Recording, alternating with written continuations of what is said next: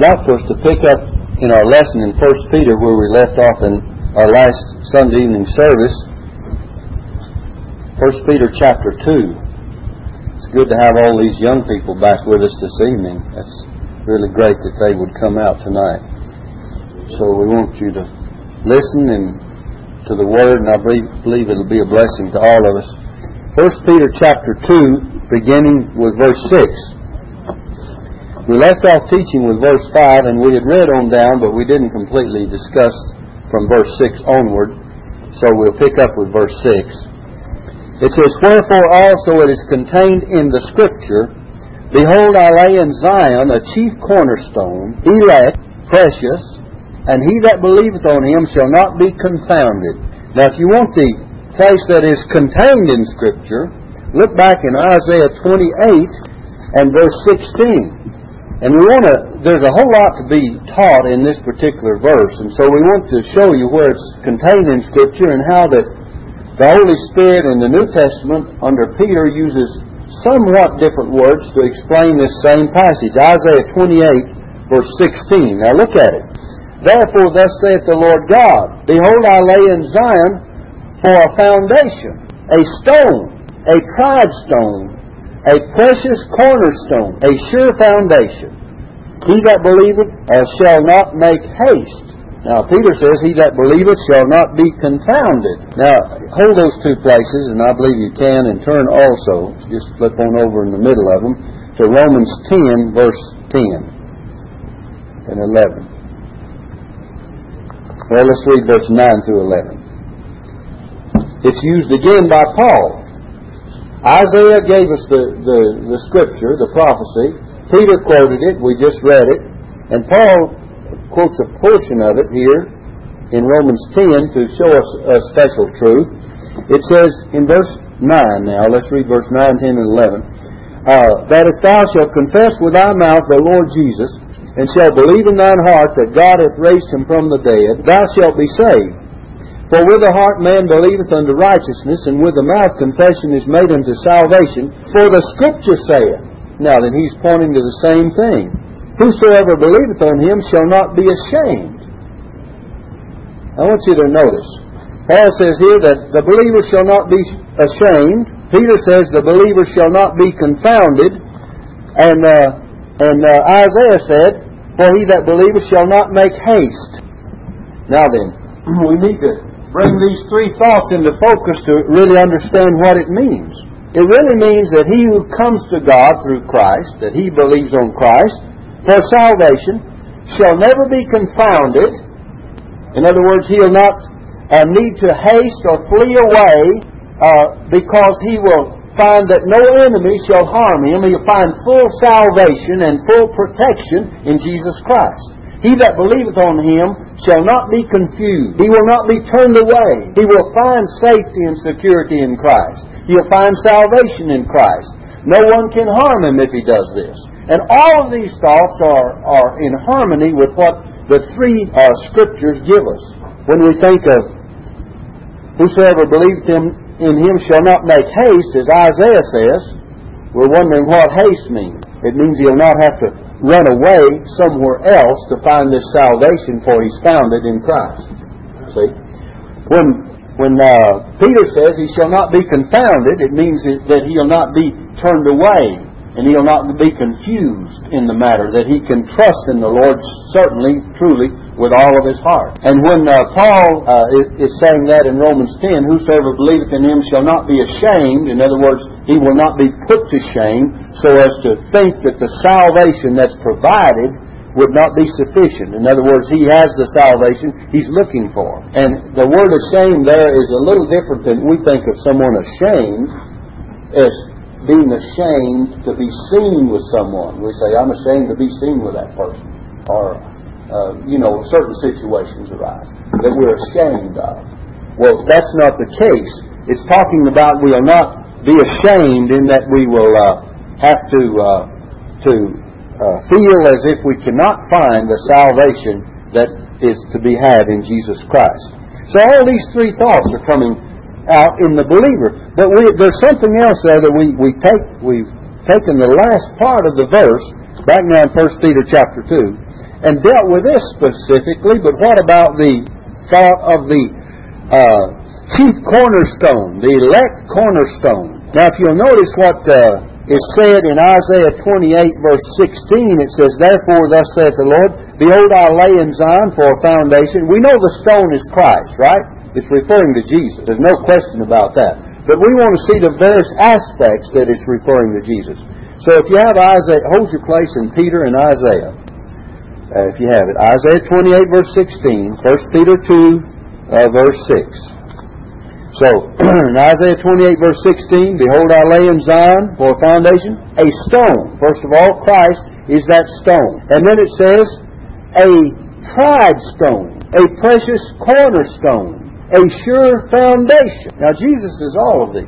You know, remember, He's a stone. Matthew 16, verse 18, He says, "Upon this rock I will build my church." He's the stone. He's the rock. Christ is that rock of foundation. He is the true foundation. You find that in 1 Corinthians 3, verse 11, where it says, "Other foundation can no man lay than that is laid, which is Christ Jesus," or Jesus Christ. He's the sure foundation. And then He's a tried, it says in Isaiah, He's a tried stone. What does that mean? He's tried, He's tested, He's proven. If you have a stone that, say you have a big piece of limestone or something out there, and you were to try to break it, and you see it's very breakable, that it could be crushed or broken at a seam or a joint and would really crack and fall apart, you say, well, that one's not good enough to hold the header over the window, because it would break and it would crash down, or over the door opening, see? So you wouldn't choose that stone, would you? But Jesus is a tried stone. He can be laid anywhere in the foundation, and thus He really becomes the chief cornerstone, the main stone of the building's foundation. And He was tried by Satan. He was tried by men. In other words, He was tested, wasn't He? He was put to the test. Satan put Him to the test. Matthew 4, remember how He was tried, and He overcame every temptation of the devil that he tried to confuse Jesus or cause Him to fall into temptation. And then He is the precious cornerstone to the believer. So you find all these thoughts coming through. As such, He was rejected. Let's go and read in 1 Peter. You still have 1 Peter? Let's go and read down further. It says in verse 7, "Unto you therefore which believe, He is precious." The word precious does not mean like we think of precious in the way of dear, though Jesus is dear and close to us. But it really simply means very costly, very valuable, of great value. "Unto you therefore which believe, He is of greatest value." He is a cornerstone that's been tried. He can be put into that building. And the church is built upon Himself, and we are living stones, verse 5, if you glance up in your scriptures. We're the living stones, and He is also a living stone in verse 4. And He compares us to Himself in verse 5. You see that? And down in verse 7, "Unto you therefore which believe, He is precious." In other words, He is the greatest. He's an honor. He's honorable. In fact, if you have a marginal reference, it will say He is an honor. If you have a marginal reference in your Bible, I don't know that you do. Sometimes you have a little number by some statements and words in the Bible, and then if you look in the margin, it will explain and show you the emphasis from the Greek to the English meaning of that word, and it will show you what it's really emphasizing in that Christ is precious to us. It means He is an honor to us. He's dear to us. Okay? Now then, on down, look at it. It says, "But unto them which be disobedient, the stone which the builders disallowed, the same is made the head of the corner." The builders, who are the builders? The builders basically should have been the Jewish nation and people. They were to build up the true religion. They were to build the things of God and to stand for the things of God. But they did not do that. And we're going to give you some references here concerning those that are builders. Let's turn back, first of all, we find the initial reference to this rejection by the builders in Psalm 118, verse 22. a prophecy of what was going to happen. It says, the stone which the builders refused is become the headstone of the corner. This is the Lord's doing, and it is marvelous in our eyes. You see that in Psalm 118, verse 22 and 23. Now then, if you turn over to Matthew's Gospel, Matthew chapter 21, Jesus, we're going to give you a whole parable here to get you to understand this. Jesus gives the parable of the householder which planted a vineyard in verse 33. And on down he applies this to the Jewish people, especially the chief priests and scribes and the Pharisees, who had rejected Christ. Now let's look at it and see what happens. You have Matthew 21, verse 33. Now look at this. Jesus says, "Hear another parable. There was a certain householder which planted a vineyard and hedged it round about and digged a winepress in it, built a tower, let it out to husbandmen, and went into a far country. And when the time of the fruit drew near, he sent his servants to the husbandmen, that they might receive the fruits of it." Remember, Israel is spoken of as a vine, or last week we pointed out that they're like a vine. Their religious life is like the vine. And this falls in line with that. And you'll see the similarity of it as we progress. Now look in verse 35. "The husbandman took his servants and beat one and killed another and stoned another. Again he sent other servants more than the first, and they did unto them likewise. But last of all he sent unto them his Son." That's when this is like God the Father sending his Son to Israel, to the Jews, saying, "They will reverence my Son." But did they? Look. "But when the husbandmen saw the Son, they said among themselves, This is the heir, come, let us kill him, and let us seize on his inheritance. And they caught him and cast him out of the vineyard and slew him." They said, "You'll have nothing to do with our religious life. We'll get rid of you." See, the vineyard is typical of Israel's religious life. Now look at it. Okay, so they got rid of Christ, didn't they? They rejected Jesus. And they did kill him. And he was telling them what they were going to do, really, here. Verse 40. "When the Lord therefore of the vineyard cometh, what will he do unto those wicked, unto those husbandmen?" And they answer it themselves. Verse 41. "They say unto him, He will miserably destroy those wicked men, and will let out his vineyard unto other husbandmen, which shall render him the fruits in their season." Now look what Jesus said. In relation to this parable, Jesus saith unto them, "Did ye never read in the Scriptures, the stone which the builders rejected, the same is become the head of the corner? This is the Lord's doing, and it is marvelous in our eyes." He said, did you ever read in the Psalm, that 118, verse 22 and 23, that I just read to you? Didn't you ever read about that? And he says, this parable is in harmony with this Scripture, and you've rejected. Let's go on down and see who he's referring to. "Therefore I say unto you, the kingdom of God shall be taken from you," now look, "and given, shall be taken from you and given to a nation bringing forth the fruits thereof." Taken from the Jews and given to the Gentiles to bring forth fruits in the gospel, preaching.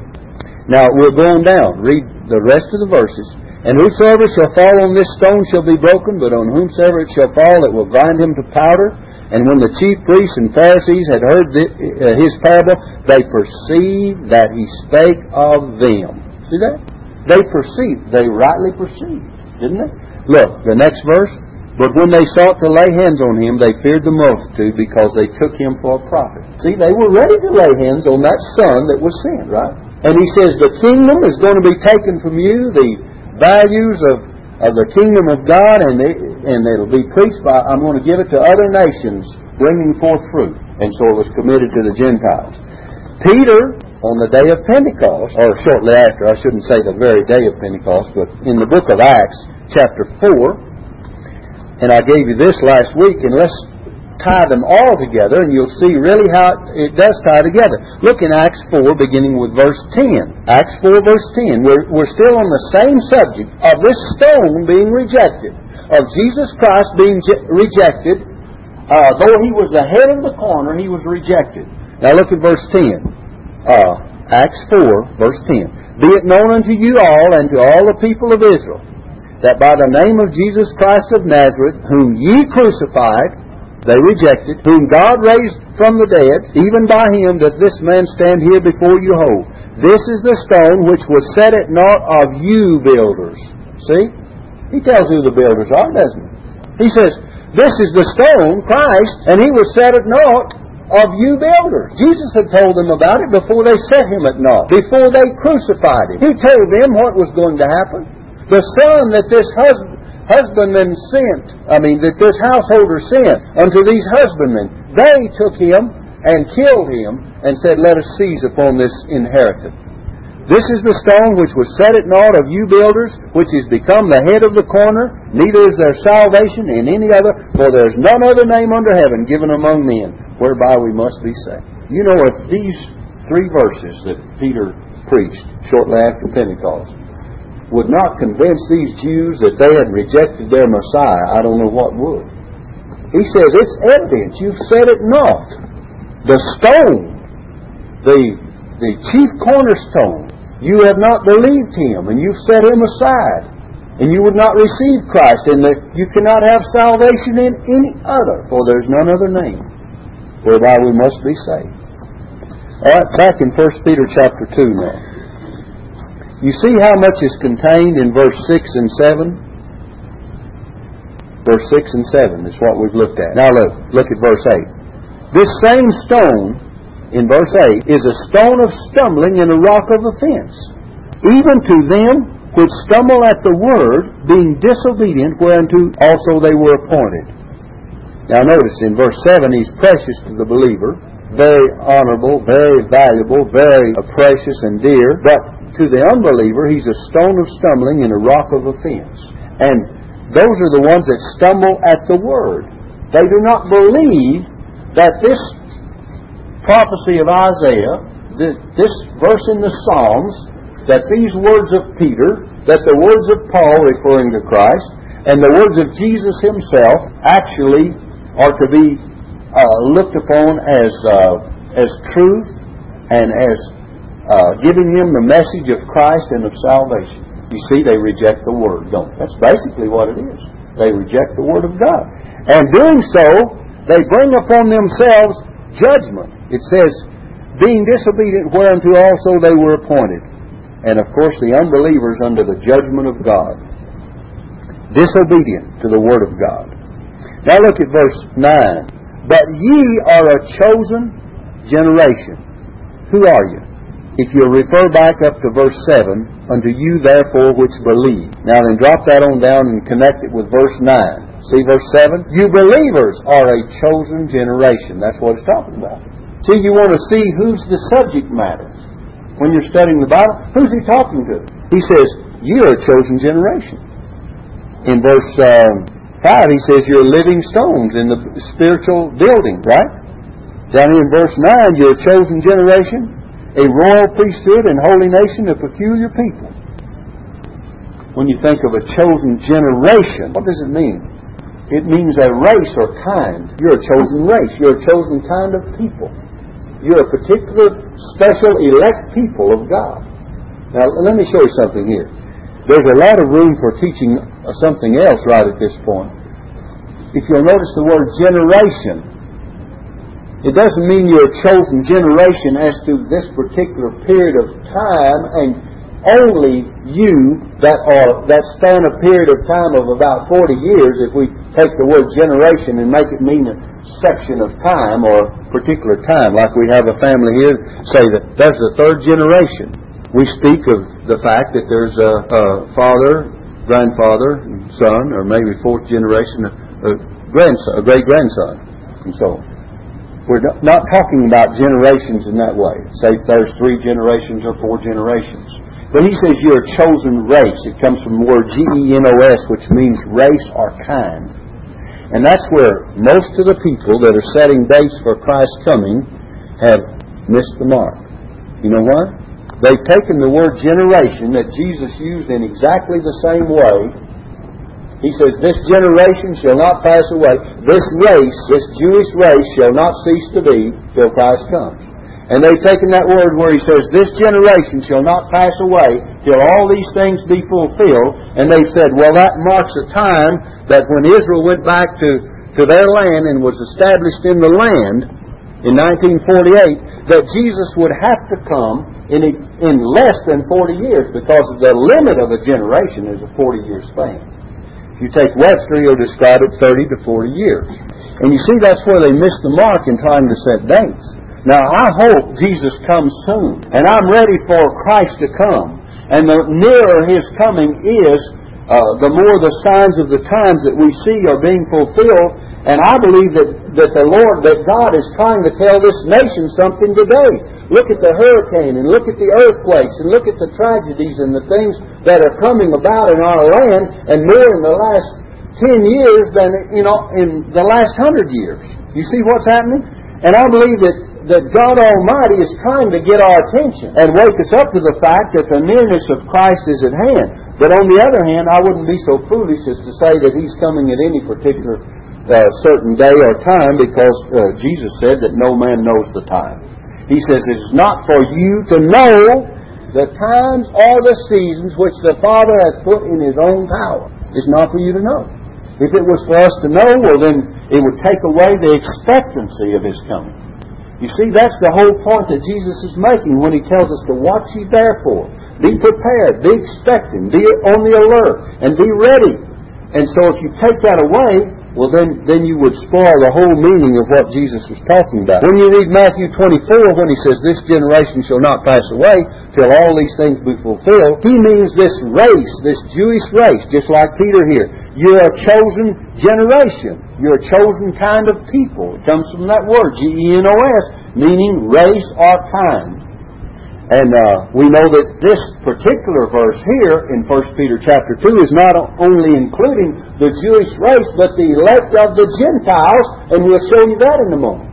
It's God's saved people. You believers are a chosen people. You're a chosen elect people.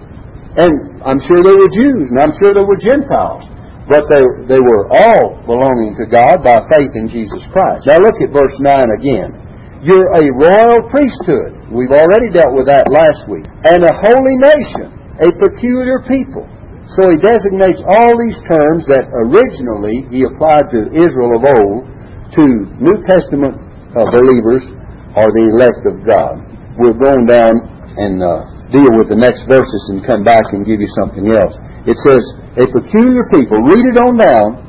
That you should show forth the praises of Him who hath called you out of darkness into His marvelous light. So you can see by the finish of the verse that is talking about believers, that He's called you out of sin and darkness and the kingdom of Satan and into His marvelous light. So it's the transformation and translation of believers out of the old life of sin and Satan into a new life in Jesus Christ.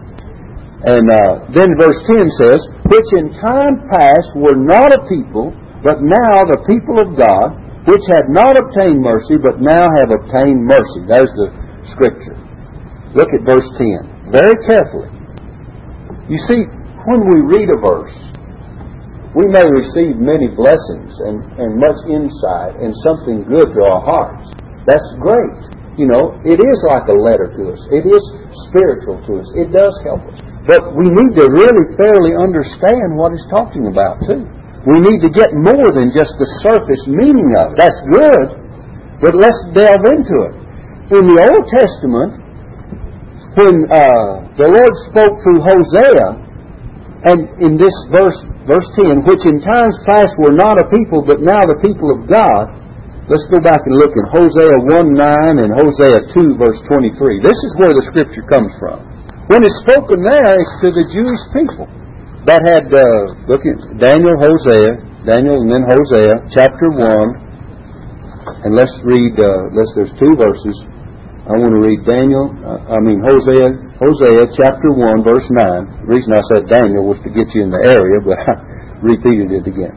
Verse 9. Then said God, call His name Lo-Amah, for ye are not my people, and I will not be your God. See, God was not claiming them anymore as His own. And this was talking about the Jewish people. And this particular, we won't go into all the details of Hosea because that would take too much time to explain. But you do see that at one time He was disowning them. Let's just put it simply that way. He was disowning them because of their sin. Right? their adultery, their fornication, their whoredoms, all the terrible things they were committing. And he was disowning them. But this was not a permanent condition because they would be restored. It was a temporary condition with Israel even. He says, "For you are not my people, and I will not be your God." And then he goes on, verse 10, "Yet the number of the children of Israel shall be as the sand of the sea." So he's talking about a restoration of some of them. Now then look in Hosea 2, verse 23. It says, "And I will sow her unto me in the earth." God would sow Israel, scatter her in the earth, sow the seed of this nation and this people in the earth. "And I will have mercy upon her that had not obtained mercy." Now look, "And I will say to them which were not my people, Thou art my people, and they shall say, Thou art my God." Now that's what Peter is referring to over here. Come back now to 1 Peter chapter 2, verse 10. He says, "Which in time past were not a people, but now are the people of God." He's given us what Hosea spoke in prophecy concerning Israel and their restoration. They're now people of God, but he's talking about it here in a spiritual way. There are some of Israel that have believed. But does it just mean Israel only? Does it mean just the Jews only? No. And I'll show you in the book of Romans where Paul uses it now to show us that it includes Gentile believers as well as Jews. In the book of Romans chapter 9, beginning with verse 24. It says, "Even us, whom he hath called, not of the Jews only," Paul says, "but also of the Gentiles." Now look, and he connects it in verse 25 with the prophecy of Hosea. "As he saith also in O.C., or Hosea," this is O.C., means the same as Hosea. This is the Greek translated into the English in the New Testament. And in the Old Testament, Hosea is the Hebrew translated into the English. So in the New Testament, you have the Greek of Hosea, O.C., and in the Old Testament, you have the Hebrew, the English of the Hebrew language, Hosea. And so a lot of times you'll find in the New Testament the words will not completely jive, we'll use that language, with that which is in the Old Testament because of the difference in language. You see, all of the Old Testament was written in Hebrew. All the New Testament was written in Greek. And when you translate either one into English, you're naturally going to come up with a little different word. And there are other things that enter into the picture that I'll not have time to delve into tonight. And that is what we call the Septuagint version. There were various versions of Scripture of the Old Testament in use in the days of Jesus. And we have reason to believe that he was reading from that Septuagint version. That's from the 70 that translated the Hebrew of the Old Testament in the days of Jesus. See, we didn't have a New Testament in the days of Jesus, right? It was just being made up. It was just being done, lived out and written, and finally come into being with the apostolic writings. But anyway, let's look at this. So when Paul in Romans chapter 9, now look at this, uses this scripture, he says that the scripture that Hosea was talking about, you have it now? Romans 9, verse 25, "As he saith also in O.C., or Hosea, I will call them my people which were not my people, and her beloved which was not beloved. And it shall come to pass that in the place where it was said unto them, You are not my people, there shall they be called the children of the living God." And it applies also to what? Gentile believers. See what we're doing? We're showing you that basically in the Old Testament, Hosea was speaking to Israel. But when you come over into the New Testament, both Peter and, now look, Paul show us that it not only includes the believers of the Jewish people, but it especially embraces the Gentile believer. That now he's going to call us his people, who were not a people before. And that's what the meaning of 1 Peter 2, verse 10. Now then, there's something that we didn't deal with in verse 9. We read it hurriedly. Let's read it again. I didn't deal with the last part of the verse. "But ye are a chosen generation, a royal priesthood, and a holy nation, a peculiar people, that ye should show forth the praises of Him who hath called you out of darkness into His marvelous light." That means that we should show forth, the word praises means like the virtues or the character of a Christian. Because we've been called out of darkness into God's marvelous light, we should not live any longer as those who walk in darkness and are living in darkness. Show forth Christian virtues or praises in that sense of the word. Now in verse 11. Now what I'm trying to do tonight is just take each verse and let you see more in depth into these verses than just the surface, as if you were just reading it. You know, sometimes you read it and you say, well, you think you've got it. But have you noticed that there's so many things there that we really haven't gotten until we really get into the studying of it? There's a lot of things there, isn't there? So if we just take, say we would take that one reference in verse 10 and just turn back to Hosea and say, well, God was talking there about Jews. So all these that Peter referring to must be Jewish believers. But we've already read back in verse 7 where it says, unto you therefore which believe, I cannot be convinced that he was talking to only Jewish believers, can you? But he says, unto you that believe is precious. I believe he's talking about Jewish and Gentile believers, all believers at that particular time, and future believers also, right? So now, you watch this in verse 11. We'll pick it up there. And as I say, I'm just trying to give you some things that maybe you don't see on the surface of the matter. He says, dearly beloved, I beseech you, as strangers and pilgrims, abstain from fleshly lusts which war against the soul. Now, are we strangers and pilgrims? We are. We're like strangers and pilgrims on the earth. You turn to Hebrews 11. Hold your place where we're studying. Always hold your place where we're studying. If you want to be a Bible student, hold your place where the text is. Because you're going to come right back to that often and often and often. And so hold your place in 1 Peter 2. And always keep that in mind. And then when you come to Hebrews 11, I'll give you the reference. It says in verse 13, these all died in faith, referring to Abraham and Isaac and Sarah and the various ones. It says, these all died in faith, not having received the promises, but having seen them afar off, and were persuaded of them, and embraced them, and confessed. Now look, even Abraham, the man of faith, confessed that they were strangers and pilgrims on the earth. See, Abraham, they dwelled in tents. Look back in verse 9. You have Hebrews 11:9. By faith he sojourned in the land of promise as in a strange country, dwelling in tabernacles with Isaac and Jacob, the heirs with him of the same promise. For he looked for a city which hath foundations, whose builder and maker is God. You see, what did Abraham do? He dwelt in tents. He went from place to place. And he said, I'm just a stranger here on the earth. And we are. Peter says, we are strangers and pilgrims in the earth.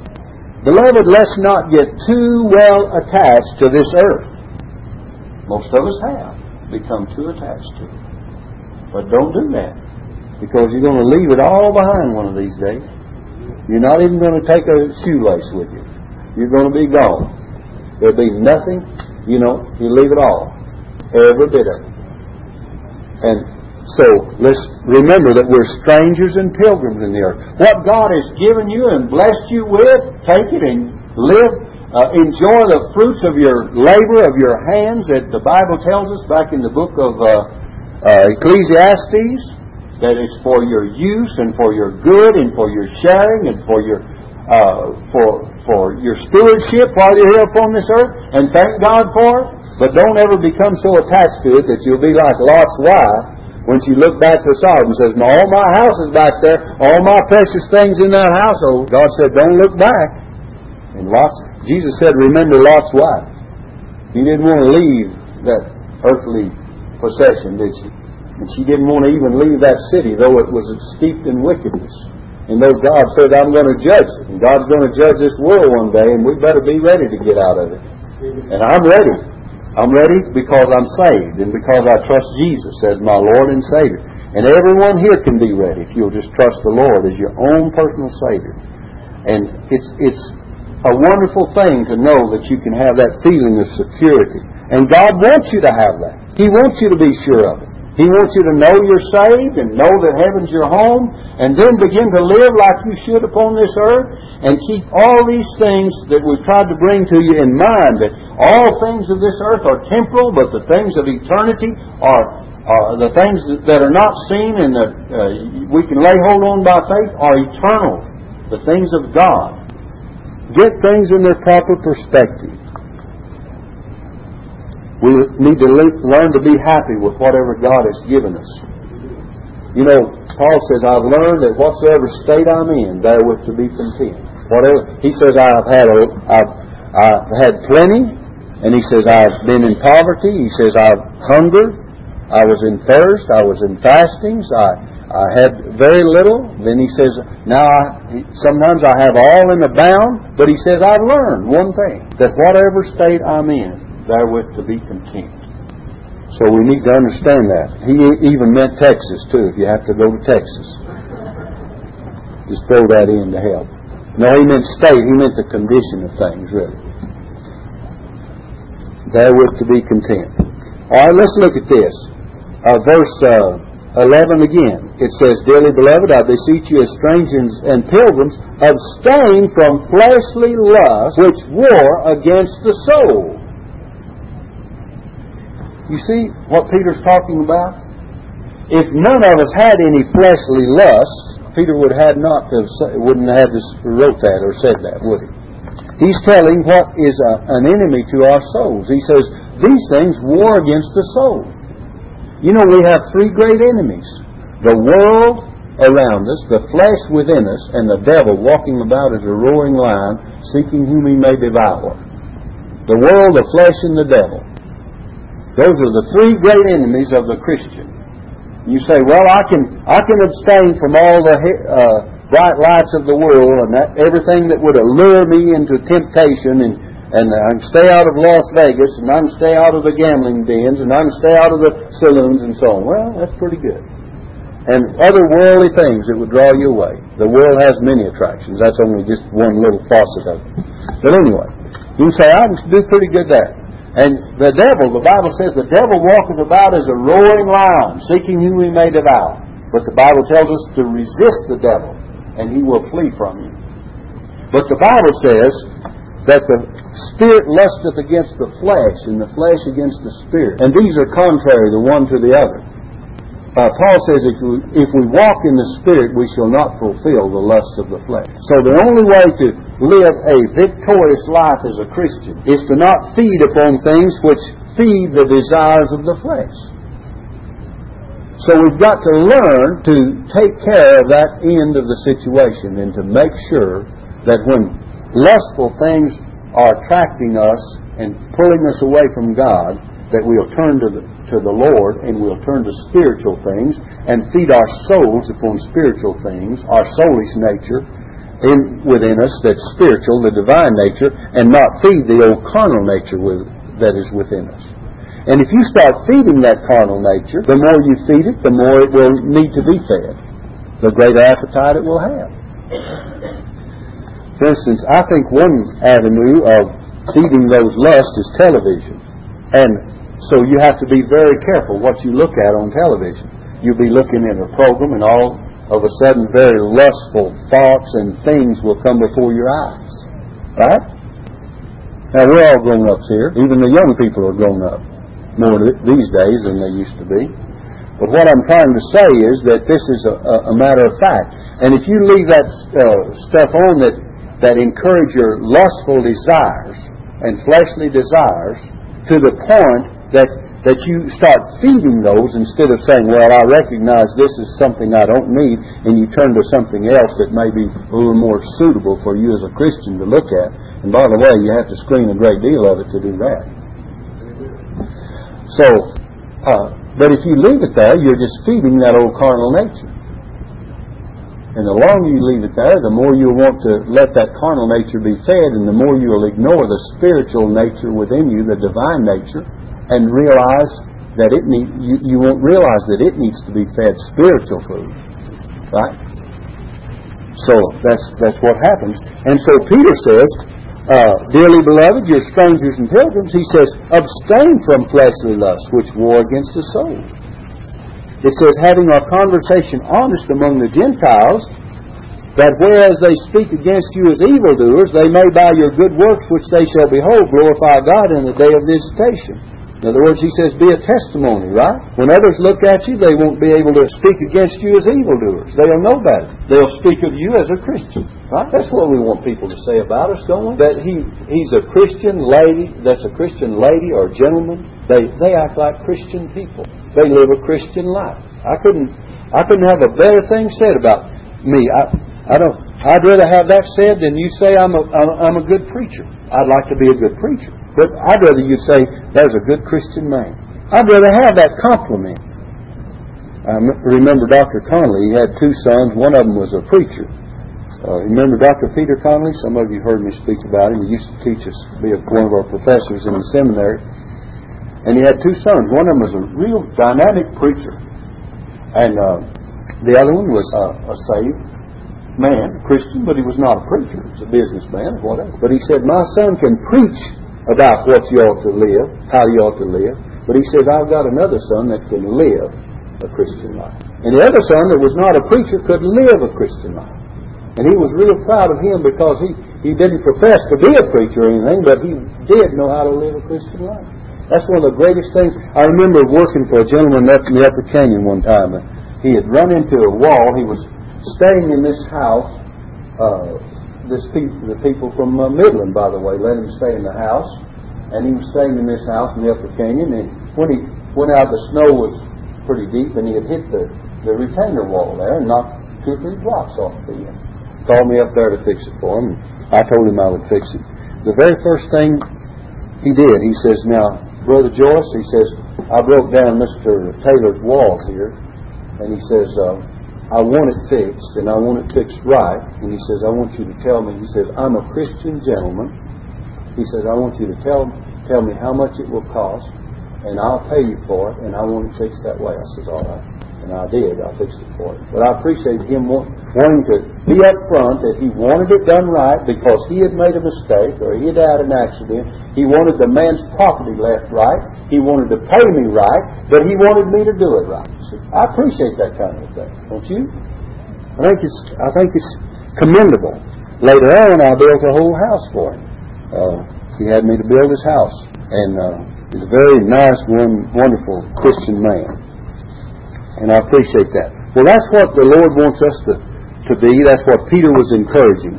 So we'll leave off with verse 12, and we'll pick up some more of our lesson, the Lord willing, the next time we meet on Sunday evening in 1 Peter chapter 2.